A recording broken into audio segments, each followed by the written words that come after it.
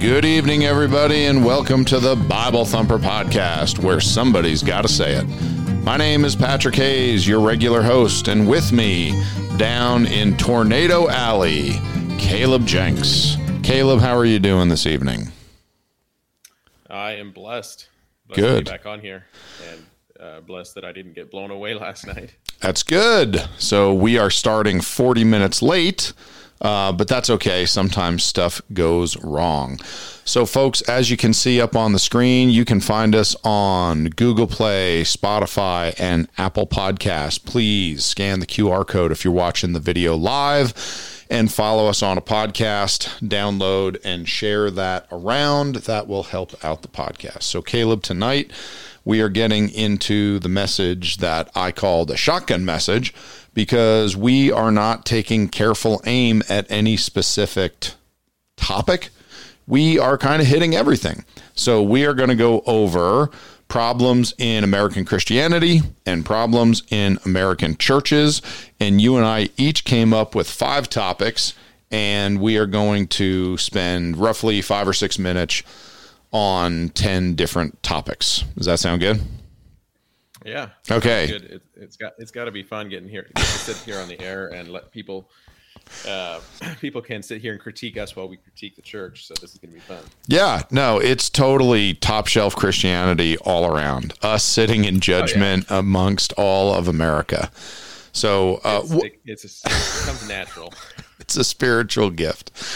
You know what? It was easy for us, and it was something that is just, fun to do, is just to throw a fit and complain about stuff and, slap the pulpit and yell and scream about some Bible verses and what's going wrong with the country.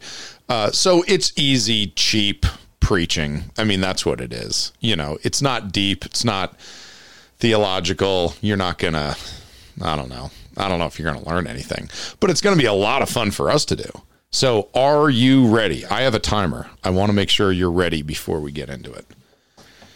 Absolutely. Okay, topic number 1. Caleb came up with the first topic, Patrick the second, Caleb the third, Patrick the fourth, and so on. Topic number 1, church services are geared toward entertainment. Caleb, your thoughts. Go. Well, Patrick and I are both blessed to be in small churches, so it's easy for us to critique mega churches. But I have to think that the church in general has taken a major swing from what we saw in the early church to what we see now. The gospel that was preached in the early church was not a watered down, appealing gospel. Mm-hmm. And people came to repentance after they watched people get martyred, give their lives. They got baptized and then they died, and because they were persecuted. And so we saw a very, very radical, serious gospel where the apostles would have got up and preached a convicting message. And I don't think there was any bands. I don't think they probably were bringing in dancers or entertainers. I doubt that they were bringing in any kind of stage equipment, lights, fog machines. None of that was there. Okay, Caleb, I got to tell you, I have a friend of mine who goes to church here in the Valley, and he was telling me one time that he's like, oh yeah, our services have smoke machines and lasers. I was like, oh, good. That's right. Probably, that helps everybody understand the Bible better. I get it. And that's kind of what you're talking about, is this idea that it's geared toward entertainment rather than what a church service is supposed to be. And I've seen that in some churches where it's really a little bit more like a concert almost, where they get up and they're going to sing for 45 minutes.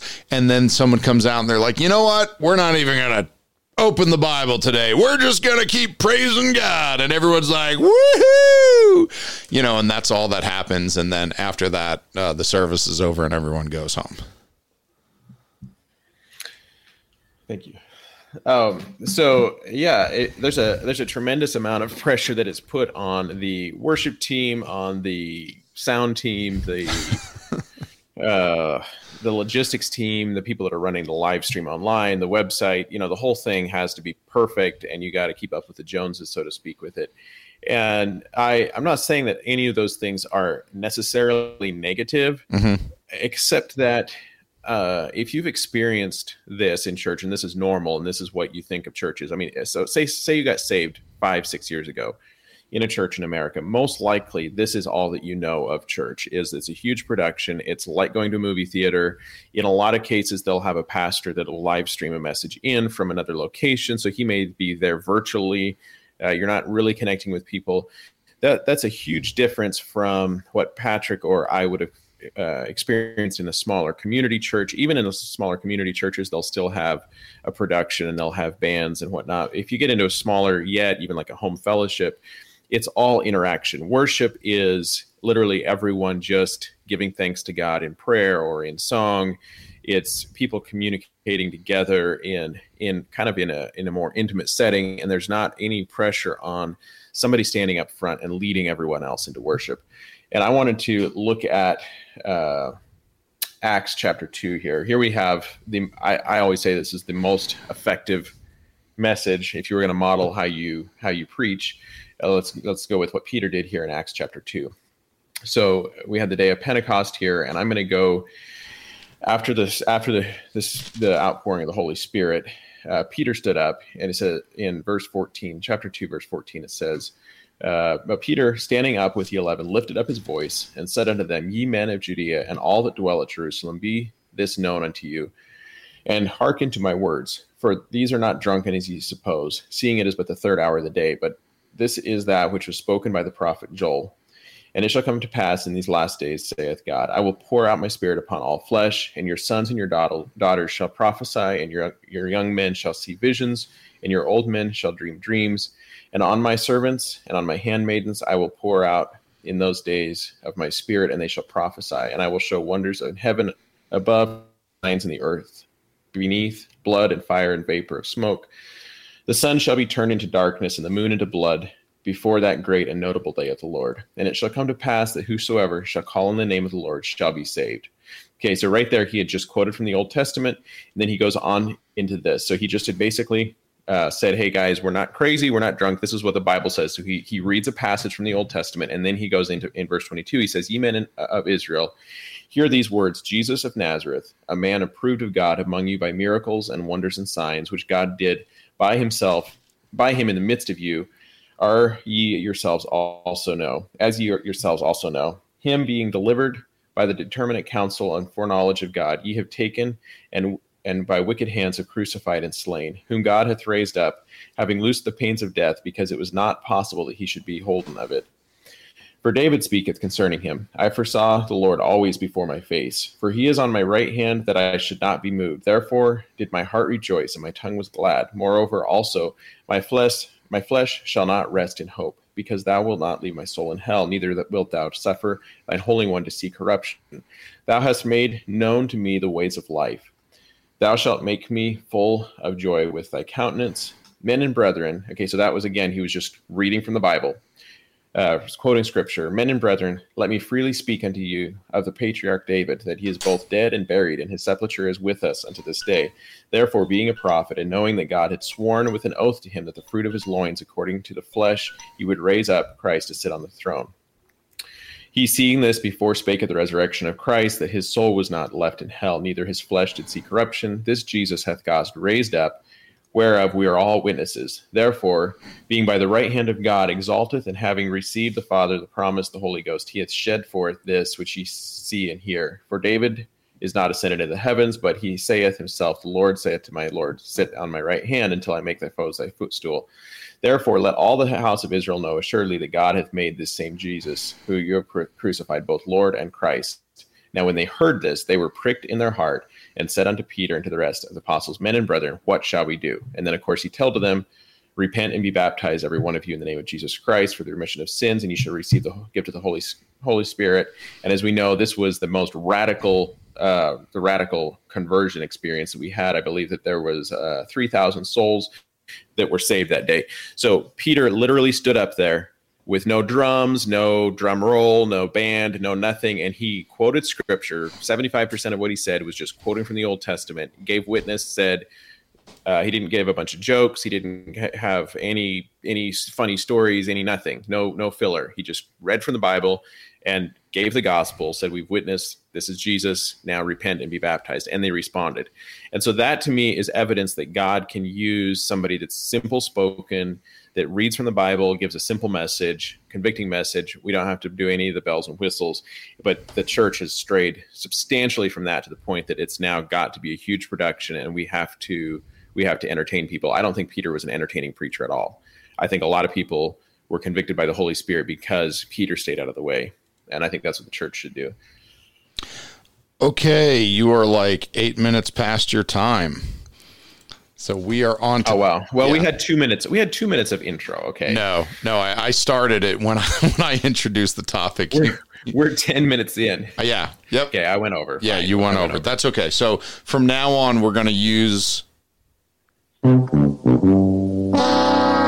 We're going to use a sound effect to tell us where we're at. You were right in the middle of quoting the Bible, so I didn't want to like cut that off with the Price is Right trombone, but I was thinking about it. Okay, topic number 2, biblical illiteracy. So time started.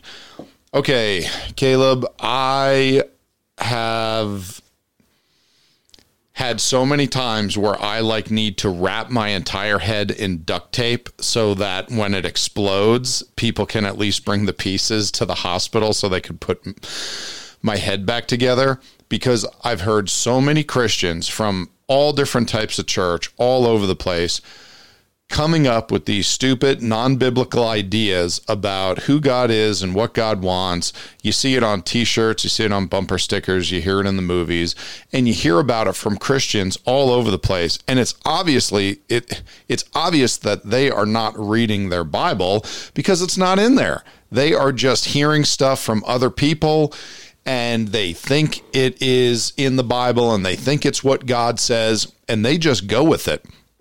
The level of biblical illiteracy in America today, I think, is at its worst. Or I should say, biblical illiteracy is at its highest.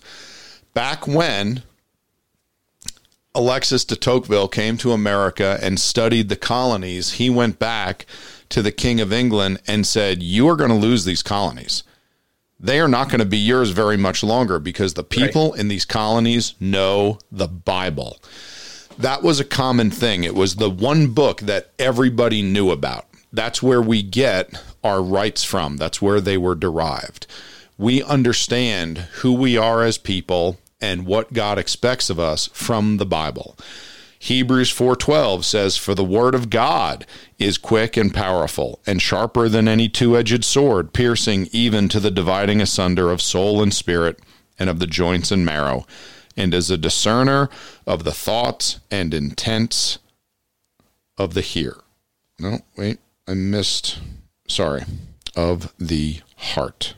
That was a typo on my part. So it is the word of God that has the power. It is the word of God that convicts the soul and converts the sinner. Okay, faith cometh by hearing, and hearing by the word of God. People are simply not reading their Bible, and because of that, they have absolutely no opportunity, no chance to be blessed of God. One of the most foundational principles that I teach at my church is this: you can only be blessed of God through obedience. Well, you learn what God wants of you in the Bible. If you are not reading the Bible, then you have no idea what God wants of you. So therefore, it is impossible to please God. It is impossible to obey God, and it is impossible for the Christian to be blessed of God. Because the Bible says that we, humans, in this mortal frame, made of flesh, have a desire for the exact opposite things of the Word of God. We will never accidentally obey God. We will never accidentally please God, because our desires are only for sin, for selfishness. They never line up with God. And if we are not reading the Bible and learning what God requires of us, then there is no way that we obey. There is no way that we are blessed of God. Christians in America are so cursed of God, and they have no idea. They don't understand because they haven't read the Bible. They don't even know what God wants. It's so foreign to them. Your thoughts? Yeah, I agree. And not only are we cursed by God when we do that. I mean, it's commanded of us to, over and over again, we're commanded to study the Word.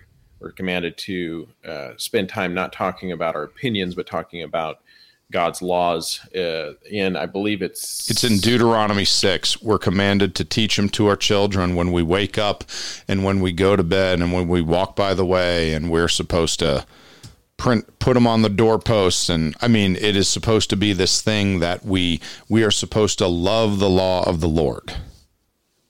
Yeah, and then second Timothy 2:15 says, "Study to show thyself approved unto God, a workman that needeth not to be ashamed, rightly dividing the word of truth." You can't rightly divide it if you don't know what it says. Know it, unless you study it. And so it's a commandment to study, but it also implies that you should be ashamed if you don't. Because if you need not be ashamed if you study, but if you don't, it should be a shameful thing in the church. And instead, oftentimes among new converts, it's one thing, because they're brand new, they're babies. They don't know but anything.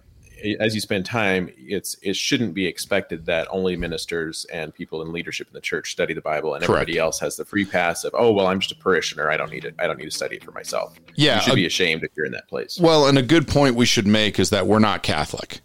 Okay, the Catholics have that idea of like, well, the priest, he ain't married and he doesn't have a job, so he can spend all week figuring it out. We made it almost 17 minutes. Before hitting on the Catholics. But that's the point, is like, that's the way they do it. They just rely, well, he's going to figure it out and he'll tell me what I need to know. No, that's not what God says. And furthermore, I'm going to say fathers and husbands have no chance of being an effective leader in their home unless they know what the Bible says. Okay, we're out of time. All right, Caleb, number 3. This one was yours. Basing theology on Christian influencers and worship leaders, etc. Go. That's a problem. Well, if you spend any time on Instagram, you will notice that there are plenty of people that get their 15 minutes of fame, or TikTok, wherever you put the reels out. People are drawn to people that have good speech skills. It could be a worship leader, it could be a model, it could be an actor, anybody that decides to use their platform, whatever that platform is, to push a message. And oftentimes I find that Christians tend to get all excited. Oh, there's my favorite actor just said something. He said that he believes that there's a greater force in the universe, so he must be a Christian because he alluded to something that seems kind of like might be alluding to God. These people are not only are they disqualified, but they are oftentimes, they're in a position where their platform can be used by God or it can be used by Satan. And unfortunately, we have a lot of worship leaders, a lot of songwriters that don't have pastors, that are not being discipled themselves, that they're putting out lyrics, they're putting out music, they're putting out content online. And especially young people tend to flock to this because it's more hipster. It's cool to engage with this type Hillsong of preaching rather than somebody that actually has put in the time to study their Bible. So the Bible warns against this very clearly, and I think that we should, before we listen and take any counsel from another Christian in the way of teaching, that we should vet them the same way that we would have vetted leaders in the Bible. Pastors, bishops, deacons, anybody that had an influence in the church was supposed to be held to a standard that helped avoid this kind of foolishness. And unfortunately, most worship bands, leaders, I mean, there's some Christian content that's being put out by non-Christian people. I watched a clip the other day of the guy that's directing The Chosen, which is a TV show right now that's depicting the Bible. However, he comes out and plainly says this is a for-profit business. It's not a Christian production. we are making Christian content, but we are not even attempting to have this be a Christian production company. Our actors are not Christian. Our team is not Christian. You know, some of them may be, some of them may not be. Well, that's fine. If you want to watch that kind of entertainment, great. But don't take your theology or your beliefs from something like that. Don't take it from the latest song if somebody hasn't been vetted. So we have a pretty clear set of guidelines here that we are supposed to go by for a bishop, a deacon. But one of the things says is that you, let's see here, let not a novice, you can't have it be somebody be a novice, lest being lifted up with pride, he fall into the condemnation of the devil.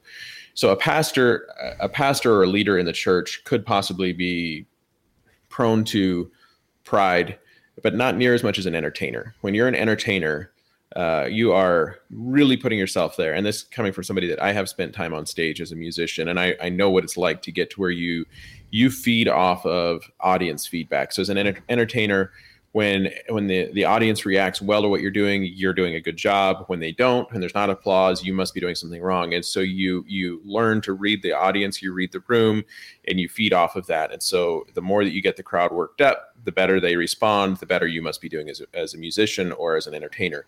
And so you're literally tickling itching ears at that point. That is the epitome of tickling itching ears. And I believe most entertainers in Christianity are just that. They go with what they think is the most popular, and they're not going to be theologically sound on it. I'm not sure what your thoughts are on that, Patrick. Well, the verse I had written down here was 2 Timothy 4:3, which you just mentioned.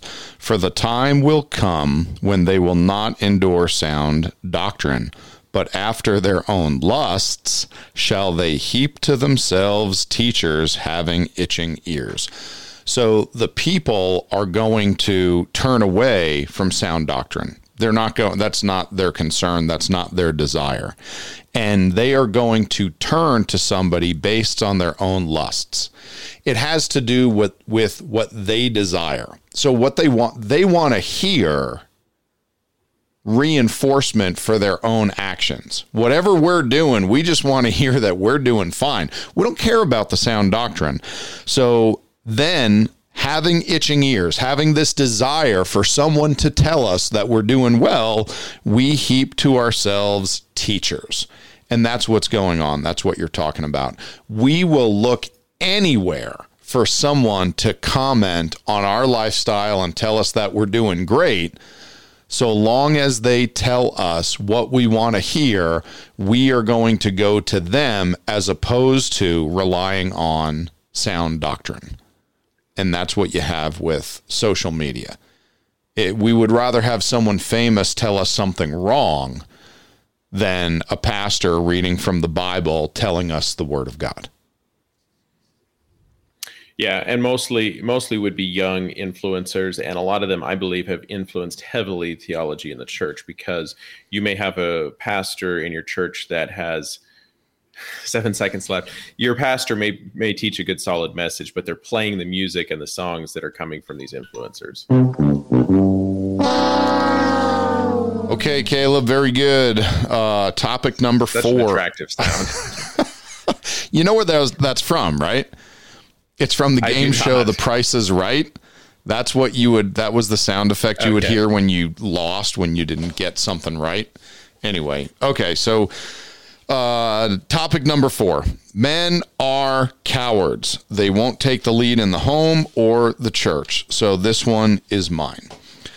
So to start off, without getting into a study on this, and I know we've tackled this subject in the past, men are supposed to be the leaders in the home. They are supposed to be the leaders in the church. They're also supposed to be the leaders in business, and they're supposed to be the leaders in government, but we don't have to worry about that right now. We just want fellas in the church and fellas in their home to be leaders. So Jesus, who was the head of the church, was a man. The 12 apostles are men. The elders and the deacons are men. And the Bible tells us, and Paul reiterates it, that Adam was formed first and then Eve. And God explains it in Genesis chapter 3 and verse 16, the way that the order is supposed to work out. And God says the men are the ones that are responsible. They are the ones that I am going to hold accountable. The wife is commanded to submit to her husband. Now, guess what? There has to be leadership for her to submit to. And that's what's lacking. There are ladies in America in Christianity who are looking around, both in their home and in churches, for a man that they can follow, and they're not showing up. And I've heard it from the husband who tries to pass the buck by saying, well, my wife is better at those things, and, and she likes doing it. So, I'm just going to kind of step aside and just let her go, because she's just good at that. She just has a knack for that, and God doesn't care about who you think might be better in your home or in the church. God says that it is the man that's supposed to take the role of leadership. And when men don't do that, then all of a sudden we have weak homes, we have weak families, and we have weak churches. And I've been in so many churches where I've seen that the church is run by ladies. Even though they have a male pastor, there are women in charge of every committee, and there are women that are running every aspect of the church, and they're the ones that are making the decisions.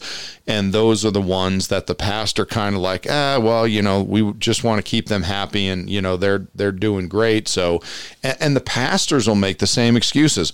Well, we just really don't have a lot of guys that want to step up and take the lead. Well, guess what, buddy? It's your job to lead them. It's your job to make men into leaders. It's not an easy position. It's not an easy thing to do. It takes a lot more work. But if we are not willing to get on board with patriarchal leadership, the way that God set it up in the home and in the church, we are going to have weak homes, and we are going to have weak churches. And Caleb, I guess you could bleep that P word out. What did I say? You said something about the patriarchy. I'm sure that was a slip up. No. You can bleep that out later. No. I am in favor of that word. Yeah. I was like, oh, great. Did I let a curse word slip and I didn't know it? So, Caleb, I'm going to tell you something. Every sweet, godly woman in my church and in every other church that I've been around, where I've thought to myself, this lady is great, they crave and desire leadership from their husband. That's what they want. They want their husband to take the leadership role. They want their husband to step forward. They want their husband to lead them in Bible study and in prayer. They want their husband to step forward in the church and make decisions. And the problem is, if you don't know where you're going, then any train will get you there. And there are families and churches that don't have leadership to follow. And because of that, they flounder and they are weak. So it is such a frustration of mine when I see weak men who are just cowards. They're not willing to step up. They're not willing to do their job, as the Bible says, and take a leadership role. If you don't like something in your home, if you don't like something in your church, then you need to be the one to initiate that change. You need to step forward and have a family meeting or sit down and talk to your wife and say, hey, this is what I see that God wants of us, and this is what we need to change.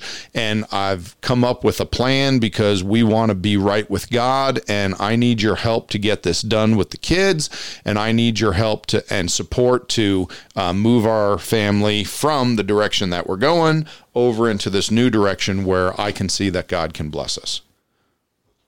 Go ahead, Caleb. You got anything? Yeah, hopefully we're coming through. I just checked on the live stream on Facebook, and I think we're coming through okay there. It's breaking up really bad on my end here. The audio sounds perfect, and once we put it on Spotify, it's going to be perfect. Now, don't get me wrong. Okay. What'd you say? You just went through a tornado down there in Texas? Right. And somewhere in East Texas outside of Waco. So it wiped out like what, 2 stop signs and a bus stop. But yeah, I agree. Men need to step up and lead the church in a little bit, even if society says it's wrong, and everybody's screaming, no, we don't want men in leadership. That is the God-given role, and forget what everyone else says around you. If the men don't lead, it leaves a void, and the women have to. And I think that's part of what we've seen is we don't see enough leadership on the part of the men. So we have women that are having to step up and do what the men should have done. So if men lead out, it leaves less of a need for the women to step into an inordinate role in the church, I believe. Okay, with that, we're going to get on to topic number 5. Topic number 5 is Caleb's. And what he said was that the church is soft and should probably pray for persecution. Take it away, Caleb. Yeah, so of course nobody wants to pray for persecution, but that is probably where the biggest growth in the church happens. And I don't think there's anything wrong with us thanking God for the fact that we live in a free country. Amen. I don't think there's anything wrong with being grateful for the fact that we have the freedom to worship, and being grateful that we had founding fathers that saw the need for this. But that being said, if they would have seen how soft the church was going to get, I don't know if they would have made the voyage and given their lives to come across from England and try to have freedom from Great Britain to have the freedom of worship that we have here, if it was going to turn everyone into such a soft, incapable, effeminate. Yeah, exactly. I think the church is very how would I say it? Not only are we inadequate in the calling that we have and ineffective, but I think it's actually impossible for God to use people to effectively give the message if they're not really willing to die for the faith. So the early church, again, we saw the apostles behaving much differently than what we see people now. They were told over and over again to stop preaching in Jerusalem. They continued to preach in Jerusalem, defying the orders that were given, knowing that it was going to cost them their lives. They could have left Jerusalem and gone other places and dispersed and gotten away without persecution at the time. Later on, persecution moved to other places, but early on, they felt like that the only way for them to walk in obedience to God was to head straight into persecution, preach the gospel, whether that was what they were supposed to do or not. And so in a way, they were almost asking for persecution, because they could have gone and preached somewhere else. They could have taken the easy road, but they didn't.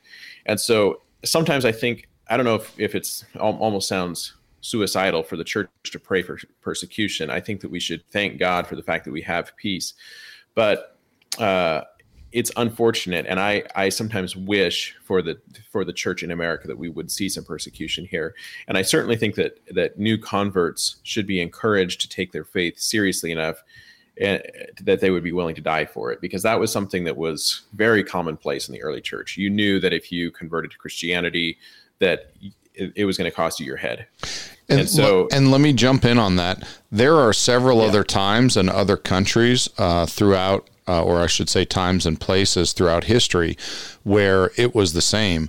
If you go to England and Holland during the Spanish Inquisition, those times in Europe when there was such terrible persecution by the Catholic Church, they were hunting down Christians, they were murdering people who would get baptized. They would kill them by drowning. If you were a pastor or a preacher and you were teaching the Bible, they would cut out your tongue. They would burn you alive. These were things that went on in different parts of the world.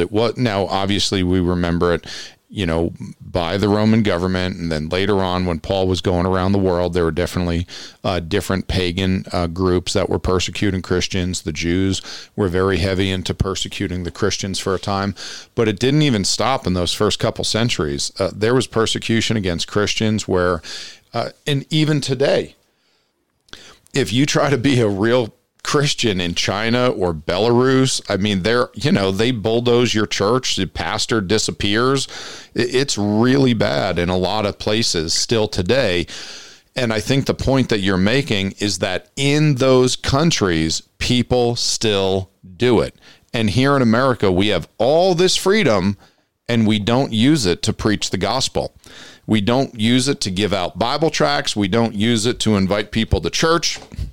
We don't use it to try to meet strangers and share the gospel with them so that they can receive the Lord Jesus as their Savior and go to heaven one day. The verse I just wanted to bring up, and I'll turn it back over to you, is Acts chapter 8, verse 4.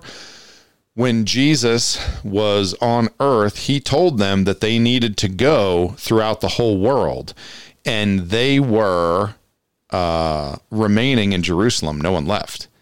And then what we find is Saul at the time, starts this great persecution against the church, and Stephen gets stoned to death, and he's dragging people out of their homes and beating them in the street. And then we read in Acts 8:4, therefore they that were scattered abroad went everywhere preaching the word.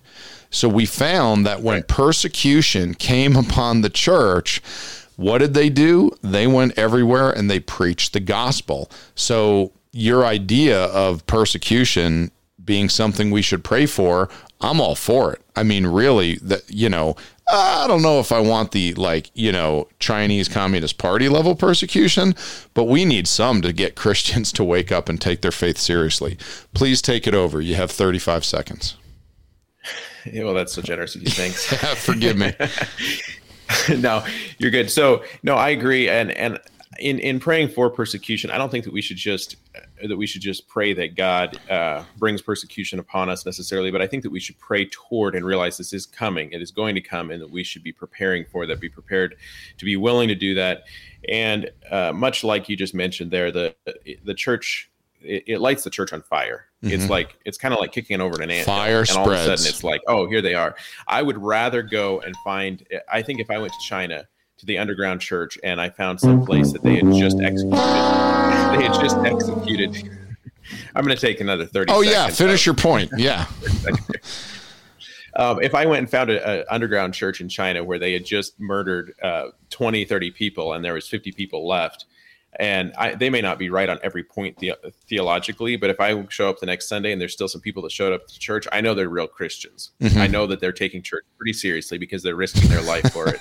And I would love to be with those people. It kind of just sorts the wheat from the chaff, so to speak. And it kind of allows you to see who's really in. And right now, if you're just going to church because it's cool music and they got free coffee and some snacks and the band and the lights and the entertainment is great, and then all of a sudden somebody shows up with a machine gun and they start shooting, you're probably not going to be back there the next Sunday. And that's where we're at in America. We have people that are casually kind of fair weather friends with Jesus. So I think it really sorts the church out, and it shows you.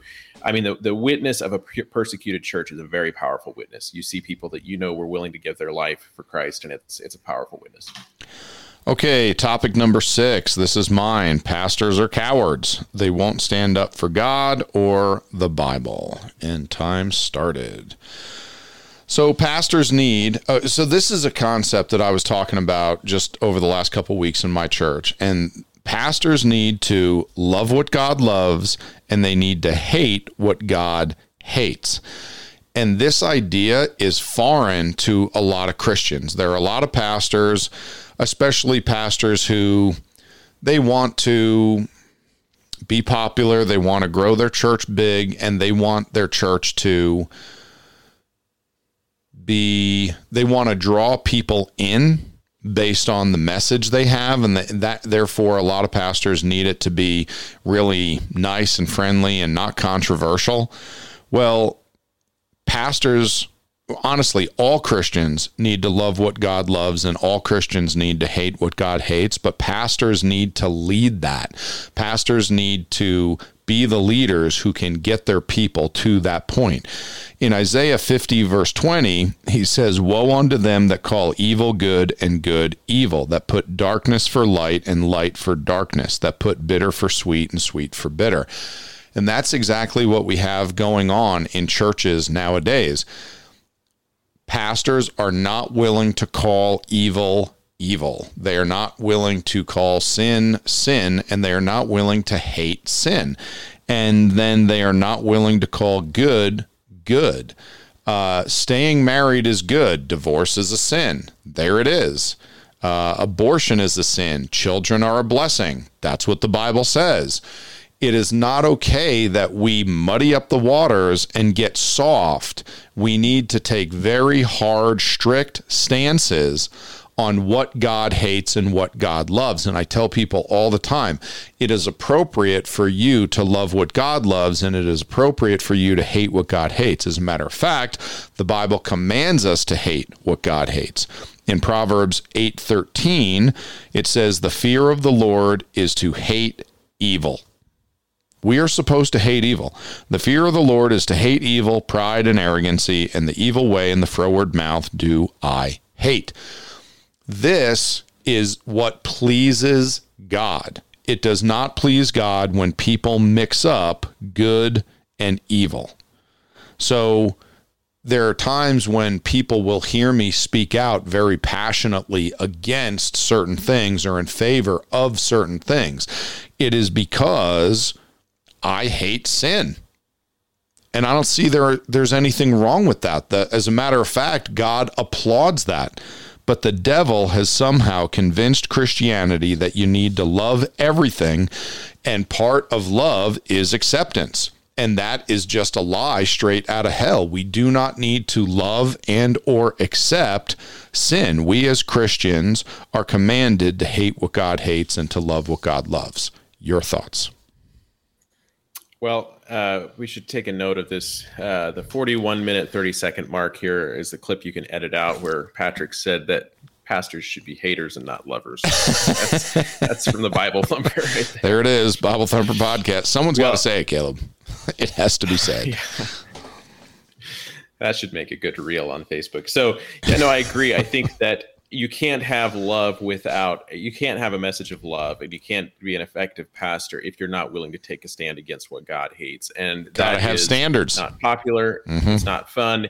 But it's also not what makes people grow their churches these days. That's not going to give you a mega church. So it's very unappealing. It's not going to be taught in seminary. It's not going to be modeled for the most part in the church, because progressive, successful pastors are not taking stands on tough issues. And so by and large, that's not the trend. So yeah, you have to go against the flow in that way and be willing to take a stand against tough issues and talk about tough things as a pastor.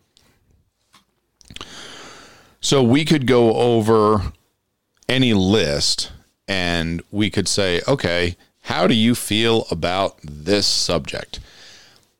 As the world continues to move on, we start to see that the world is going downhill faster and faster. They are accepting and normalizing more and more sin, and churches are following right behind them.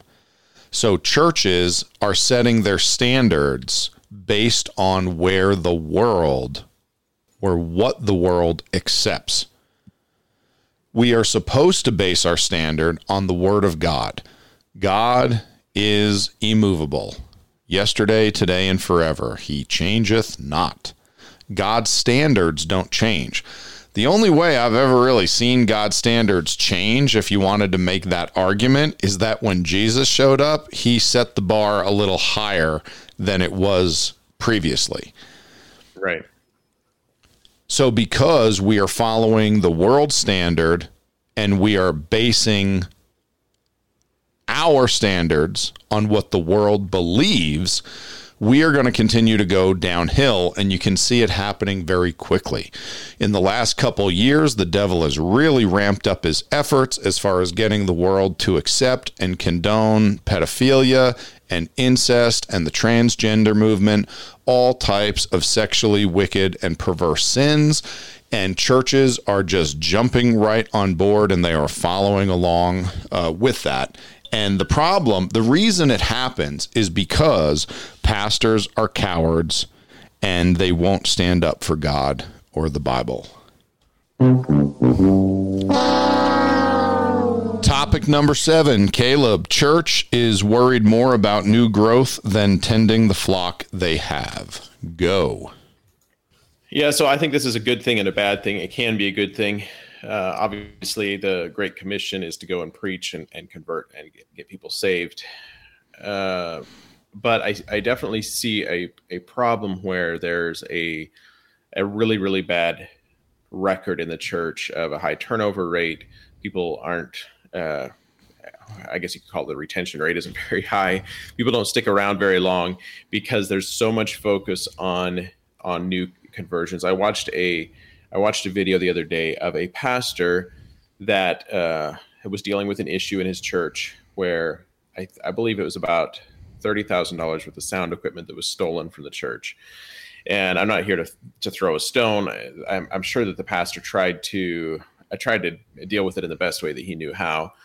But rather than addressing this issue, going and talking to the member of the church, they had security camera footage. They knew it was one of the members of the church, and they knew that they had stolen the equipment. He stands up in church and says, "Listen, you have 24 hours to return the equipment that you stole, because obviously the worship in the house of the Lord can't go on without the fog machine and the sound equipment and whatever, all audio and visual equipment was stolen." So he says, "You got 24 hours to return it, and you can get off without us pressing charges against you, but you are never welcome back in this place again." Sure. To me, this is an opportunity, and maybe he did the right thing. I don't know, but I was just watching this and I was thinking, this is an opportunity where you got somebody saved. Say this pastor worked to win this soul over. He gets somebody saved, and then he doesn't go to them and say, "Brother, what's going on? Let's sit down. Let's talk. Let's pray together. Let's get this straightened out." If he's got to pay the consequences through the law, whatever. But you don't, as a shepherd, you're not a fair weather friend to the flock. And unfortunately, when problems arise in the church, oftentimes I think the church leadership takes the easy road out with members that are having problems, and they're more worried about getting their numbers up, getting more people in the door. So the focus goes on taking care of the new visitors, the new converts, and people that are going through the lowest time in their life when they really, really need a pastor. They need the body of Christ to be there around them. That's oftentimes when people get hurt by the church and when they get wounded or bruised. And so you see this, you kind of just see this cycle, this vicious cycle where there's hundreds or thousands of people that have been hurt by the church because of the way that a situation was handled. Sometimes people just leave the church because they're tired. They're done with God. They want out. They're backsliding, whatever the problem is. But sometimes it is the fault of the church. I've heard of just embarrassing things that the church has done over and over again. And it grieves my heart to see how pathetic that we are at actually handling the discipleship, the shepherding part of the process. Okay, so I'm gonna pick on the mega churches again. Give it to them. You see the Hillsong or some of these mega churches. They'll have like VIP seating areas. Get out of here. They bring in celebrities and they have basically box office areas where they can seat special. They sit them specially, which the Bible talks about this. Yeah, it literally talks about in Acts not to do this. And if you look up some of these churches that have these big name bands and then these influencers in their worship teams and whatnot, they have special for the elite. And in James chapter 2, it says, "My brethren, have not the faith of our Lord Jesus Christ, the Lord of glory, with respect of persons. For if there come into your assembly a man with a gold ring in goodly apparel, and there come in also a poor man in vile raiment, and ye have respect to him that weareth the gay clothing, and say unto him, Sit thou here in a good place, and say to the poor, Stand thou there, or sit here under my footstool, are ye not then partial in yourselves, and become judges of evil thoughts?" So God has chosen the poor over the rich, and we're not supposed to have partiality. And I think that's part of it is we sort of get people in the door, and then we're going to tend to pander toward the people that are the easiest, that maybe that contribute the most, and we don't really shepherd people fairly or evenly. And that's very hurtful to somebody when they see that somebody else was given a chance when they weren't. It's very hurtful. So I think that we should be more nurture oriented rather than just growth oriented. I don't know if my time's up or not, but that's a great question. Let me check. Hold on. I know everyone's going to be curious about this. No, we have 1 minute and 3 seconds. I totally agree. Here's a quick problem. A lot of churches base success on numbers. You cannot quantitatively judge the quality of education, of healthcare, of spiritual things, because those things are judged qualitatively. See, if we just judge education based on the numbers. Well, lower the standards far enough, and guess what, Caleb? Everybody graduates high school. That doesn't mean that we're doing a good job. Now, the numbers look good because it's 100% graduation rate, but that doesn't mean anything. It's the same in healthcare. It doesn't matter how many patients you see in the emergency room every hour if none of them get the care that they need. And it's the same with spiritual things. Just because people are showing up, that doesn't mean that we are successful. And that is the big problem that we have in churches. What we need to do is we need to make sure that we are teaching these people. All scripture is given by inspiration of God and is profitable for doctrine, for reproof, for correction, for instruction in righteousness, that the man of God may be perfect, thoroughly furnished unto all good works. Our job is to help these people take the next step in their Christianity. Our job is to teach them the Bible and to help them move on from where they are to just one step closer to the Lord. And if we feel that we have succeeded when they come in the door and find a seat and they come back the next week and it's like, hey, great, they're in. Like, we have one more person or one more family. We are failing as a church. What we want, now don't get me wrong, we want more people. Okay, because we want to reach the whole world with the gospel. We are happy every time we have first-time visitors. But what's important to us is that we get to know everybody. We get to learn about who they are. We get to find out where they are in their Christian walk. And we then put effort into trying to teach them the Bible and help them take the next step. We are out of time. We crossed the threshold just a minute ago. Topic number 8. Church isn't that important. It's not a priority in the life of the Christian. Caleb, I came up with this topic and I just don't see any evidence for it. I mean, on Sundays, the world is practically empty because everybody's in church, right? So Christians today have this idea that I'm saved and that's good enough. The idea that I get together for corporate worship with my local church. First of all, people don't even understand the concept of a local church. They don't understand the concept of church membership. They don't understand the concept of pastoral authority that is ordained by God in the Bible. They don't understand the idea that they are supposed to be a part of a group, and that group has a mission, and that mission is reaching the entire world with the gospel. And guess what? If you are on a professional sports team, you're in the NFL and you have 17 games that season and you show up for 3 of them, you're not really helping the team much. There is a hole somewhere. There is nothing worse than some new person coming to church and looking around and being like, well, where is everybody? And it's like, oh, well, the weather's nice. Everyone's gone. Or, oh, there's a special event, somewhere downtown. Everybody's gone. There was a time when church was a priority. It was the highlight of a person's week. This is when I get to go into the house of the Lord and I get to learn the Bible and I get to sing some songs. I get to see my friends. I get to see my family. This is the time when I receive encouragement. This is a good thing for my family. And this falls back on one of the points that I made earlier, and that is that men are cowards and they won't take the lead in the home or in the church.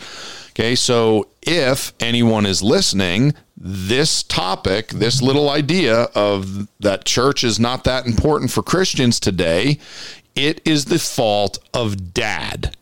It's your fault, Dad. You are a joke as a Christian.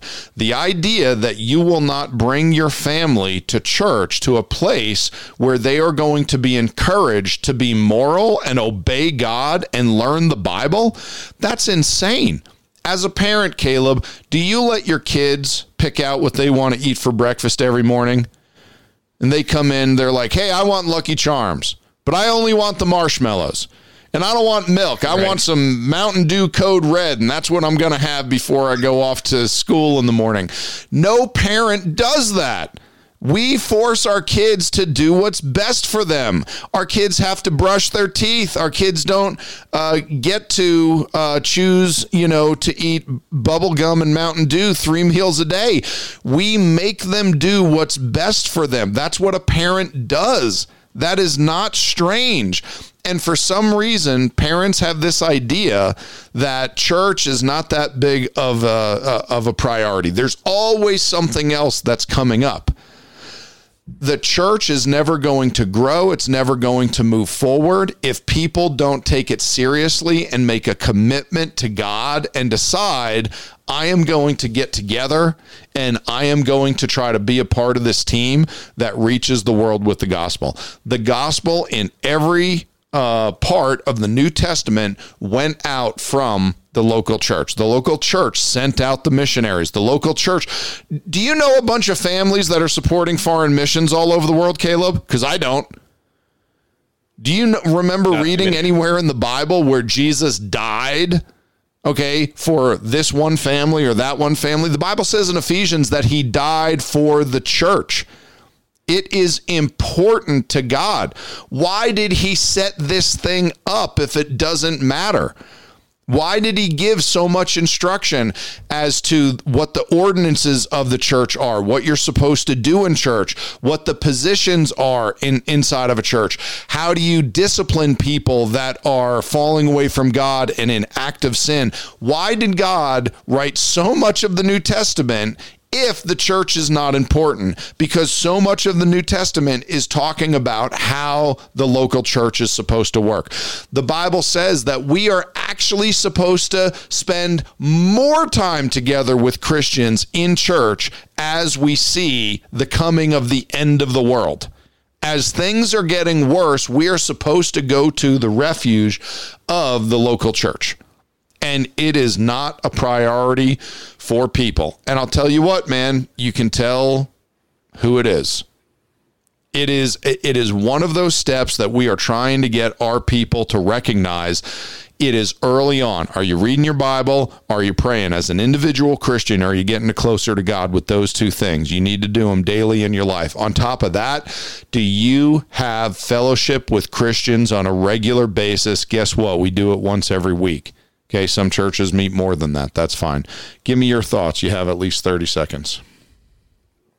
A couple thoughts that I had during that while you were mentioning that is not only should you be faithful as a father to make sure your family and your children show up in church, but if you are leading a Christian home where there's an emphasis and a study of the word at home, then an excitement and a love for church is going to flow out of that. If the only thing that you do for Jesus is show up to church on Sunday, then it's no wonder people aren't excited about church. But if it's overflowing out of a relationship that's working well at home, then families should be super pumped about going to church. It should be the highlight of their week. They should wish they could go more often. And when you're not excited about it, you show up anyways. And there's always going to be those times where you go through those dry spells and it's like, oh man, it's church again, but you still show up, whether you're excited about it or not, you're faithful. That's right. It's your duty. And it doesn't matter if the weather's bad or I have the sniffles or whatever. Caleb, how many times do you go to work when you're under the weather? Now, I know that you don't really work anymore like real people with a construction job where they go out and, and they sweat. But do you know how many times I've gone to work with broken fingers? Do you know how many times I've gone to work with a fever? I've gone to work. It's my duty. That's part of my job as a father to take care of my family. And we are out of time. Topic number 9. Caleb, this one was yours. Church services are tailored towards women. Men disengage and leave. Take it away. I don't know if this is entirely true across the board, and I could be way off on this, but I think that I've seen a tendency in church for men to feel, at least masculine men that are a little more rough around the edges, may feel out of place in church. They don't feel comfortable there. I've certainly felt uncomfortable, and I'm not the most masculine, rough around the edges guy that you've met.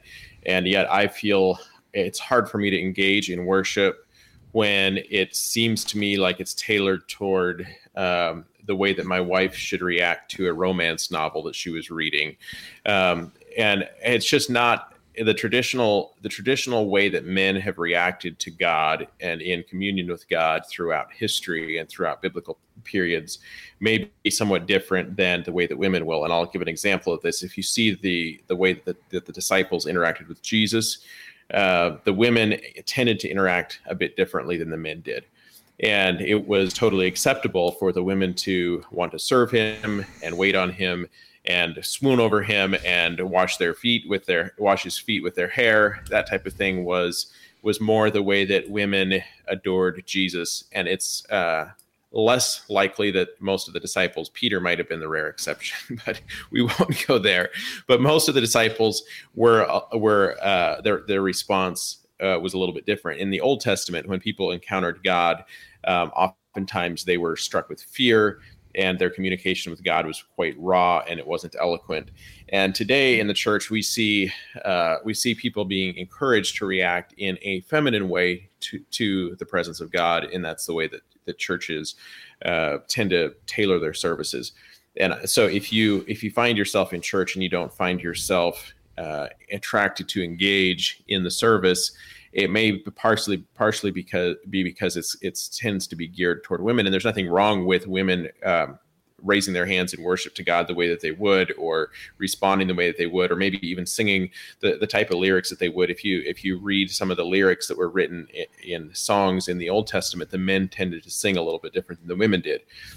We're just hardwired differently. God created us differently, and there's nothing wrong with that. But when the church neglects the men, okay, so a man comes in and he's just saved, and let's say he's worked in the oil field most of his life.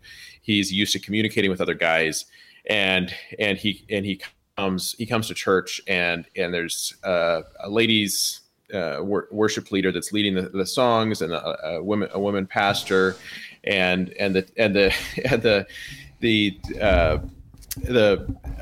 everybody's raising their hands and I want more of you, Jesus, and they repeat this line over and over and over again, and it's not something that comes natural to him. It's kind of this whole Jesus is my girlfriend kind of theology, and he's just like, it just kind of doesn't set quite right with him, and he doesn't quite fit in, and he kind of feels like he's on the sideline.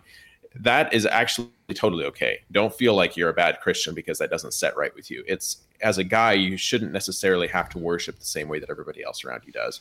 And certainly the worship service is being tailored toward women. There's a problem with that, in my opinion. I believe it's a huge problem when men are neglected. And this is the thing.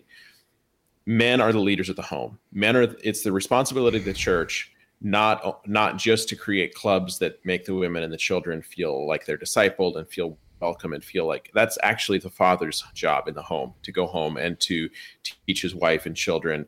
And the church shouldn't neglect the wives and children either, but men shouldn't feel like the only way that they can fit in is to be an effeminate, emotional person in order to fit in a church. I'm not saying that men can't show emotions or that they have to worship in a grisly, masculine way.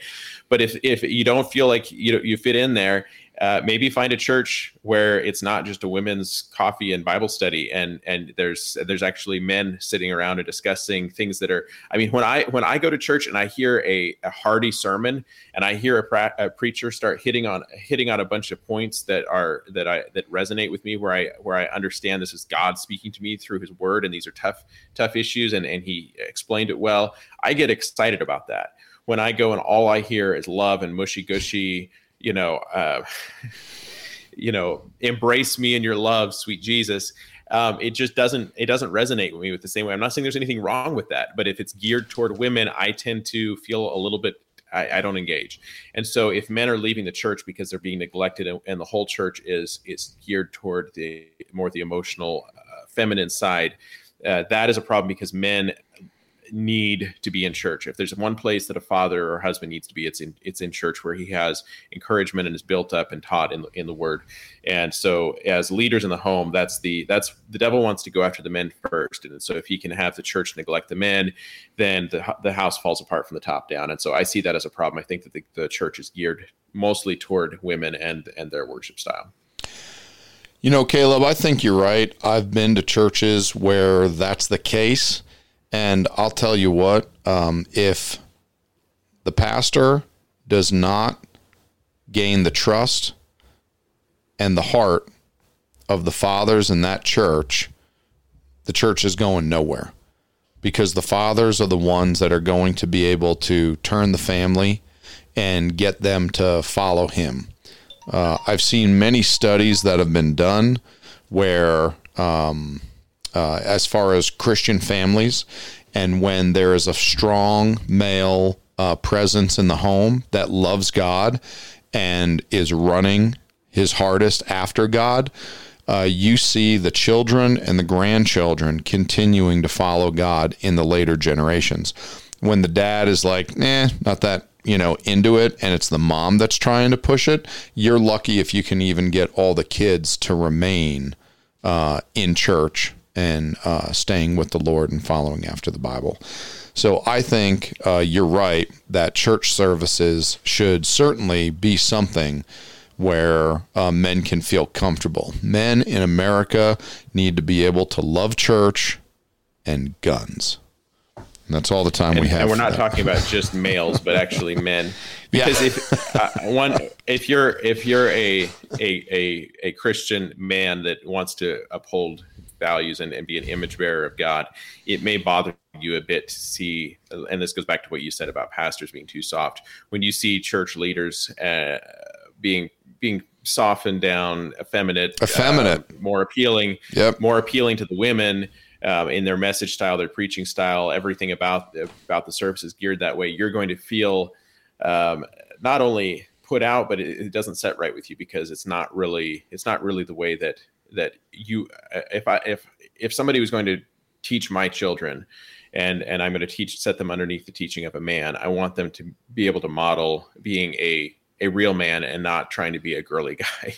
It's just, it doesn't set right with fathers and dads to put their wives and children under the teaching of a softened down man. To me, it doesn't anyways. And so that I think it's just tailored. It's tailored in the wrong direction. And it may have just swung the pendulum the wrong way. There's probably been times when it was the other way around, and it may have been flipped in the past at times where maybe it was geared more toward the men and the women were neglected. I'm not saying we should neglect the women or the children, but you've got to have a balance there. You got to have men in the church that are willing to be men. We're way past time, and I want to go on to the last point and get it over with, but I'm just going to say churches need to attract men, and women need to take on their role, which is to submit to their husband and be willing to follow him in the way that God is speaking to him. That's what needs to happen. Yeah, a lot of the problems in America would be solved if there wasn't fatherless homes. You got it. That the church is neglecting the men, and that is feeding into that problem. Okay, topic number 10, last one of the evening. Patrick came up with this one. For those of you that don't know, I am Patrick. Topic number 10, we are not willing to stand up to sin and get it out of our home and our church. I'm going to start with reading a verse, and that is 1 Peter 2:9. But ye are a chosen generation, a royal priesthood, an holy nation, a peculiar people, that ye should show forth the praises of him who hath called you out of darkness into his marvelous light. Caleb, we are supposed to be strange because we follow after Christ. And we are supposed to be a group that show forth the praises of God who called us out of darkness into his marvelous light. This is not the case in so many homes and so many churches because people don't want to seem strange. They don't want to be weird. They don't want to be anti-social. They want to fit right in the middle of the crowd. They want to be right in the average of what everybody accepts and condones and finds to be just fine and okay. This is not what we are called to as Christians. We are called to be different from the rest of the world. Very different. When we go through the Old Testament, we find out that one of the main sins of the nation of Israel was that they did not want to be different like God commanded them. They wanted to be like all the other nations. They got tired of being different and following the law of Moses.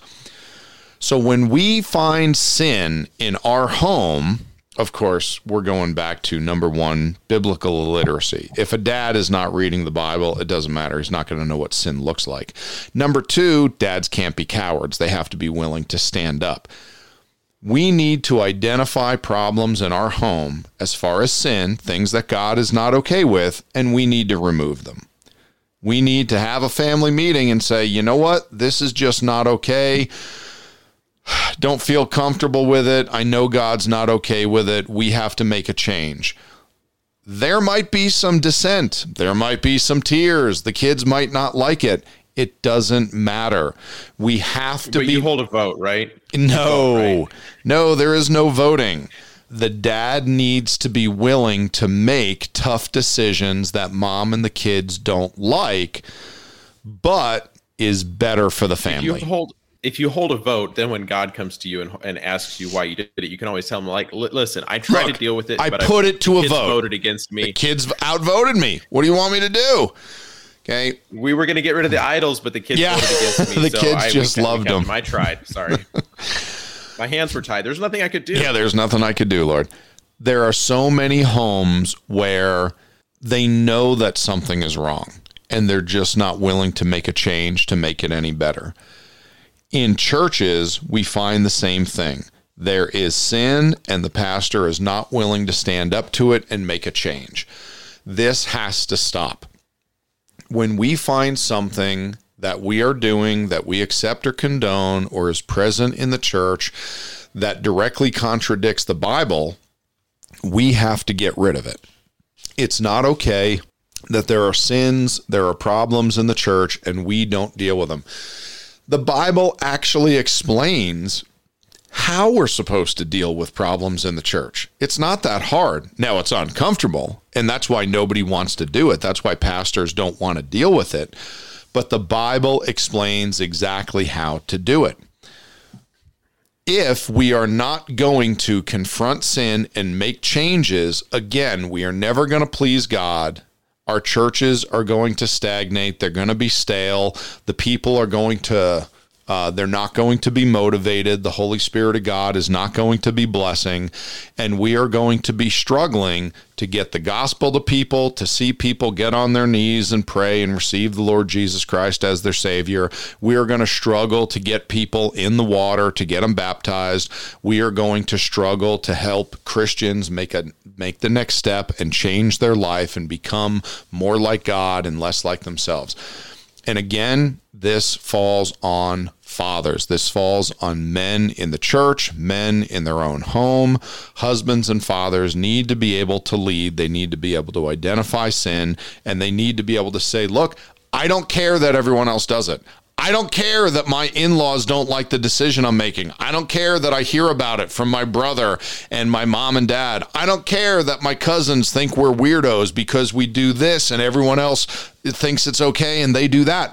That doesn't matter to me. What matters to me is pleasing God. Caleb, your thoughts. You got a minute and a half. Yeah, I mean, sin is the cancer, the great cancer that I think has infected the church. And the church can't continue to deal with sin like our society deals with disease. You can't just continue to try to put another medication over it. You can't put more Band-Aids over it. It has to be eradicated, and you can't eradicate it from the pulpit. You can preach against sin from the pulpit, but until individuals are willing to take care of sin issues in their own lives, that's really where it's at. And so the preacher can only say repent, and until people actually repent and turn away, no amount of sitting in church and listening to good preaching is going to fix it. And that. I'll just say it this way. You can't expect that the church is going to have a solution for your problems. They're not going to be a 10-step program or a 6-step program that you can go through. it comes through deliverance from sin through the Holy Spirit. And until individuals and fathers are willing to deal with the sin issue in their own lives and their own homes, it's going to continue to just be a cancer in the church. And I think we all see it. We see it around us. We've seen it in church. We've seen it in our own lives. And the solution is not going to be a magic bullet of listening to the right sermon. It's repentance. All right, Caleb, with that, we have covered 10 subjects, problems that we find in American Christianity and in American churches. We dedicated, I don't know, somewhere between 5 to 10 minutes to each of them, and we are getting out of here under an hour and 20 minutes, so I think that's pretty good. I had a good time doing it. Like I said, I don't know how spiritual it was or if anyone learned anything. But it was. I doubt that it'll last as long throughout the church history as Paul's admonishment of the church. But I mean, hey, it's worth a shot. Yeah, that's right. Yeah, Paul had plenty to say. He shook his finger and pointed out sin in the church plenty of times, and and problems that came up. And obviously, I'm not saying that I'm a God ordained prophet, that God is speaking to give a message to the church. Caleb and I are just bringing up things that we've seen in churches that are very different from what we read in the Bible and what we see happening in the Bible. And therefore, we see it to be a problem, and we see these things need to be changed for churches to be successful. So with that, I just want to say thank you, everyone, for coming out. If you watched us on Facebook or YouTube live during the video, you can comment, ask questions. And if you follow us on one of those social media platforms, please check us out on all of our podcast platforms. So we are on Google, Spotify, Apple. You can find us on every single, wherever you find your podcast. That's where we are. Believe it or not, I was just looking at the analytics last week. Stitcher is the number one podcast platform that our listeners find us on. You believe that? Huh. Yeah. Who would have thought? So we are on every place that you can find a podcast. Please like, share, rate. If you are not a subscriber to the YouTube channel, please become a subscriber.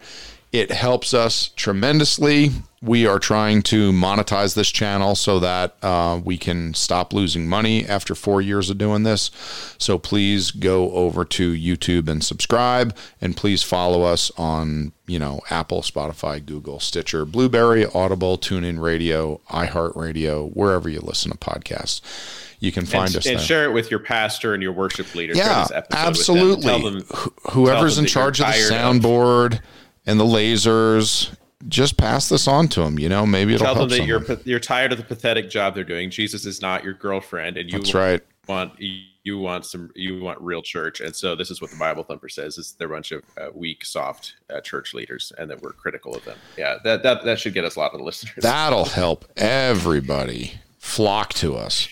Okay, folks, every Sunday night at 7 p.m., and by every Sunday night, I mean most Sunday nights, and by 7 p.m., I mean anytime between 7 and 8, depending on the AV issues that we're up against. You can find us here 7 p.m. Mountain Time, 8 p.m. Central on Sunday nights, Bible Thumper Podcast. And you can email me, Patrick Hayes, BibleThumperPodcast@gmail.com. I'll be happy to hear from you, and I will respond to whatever questions you have. Have a good night.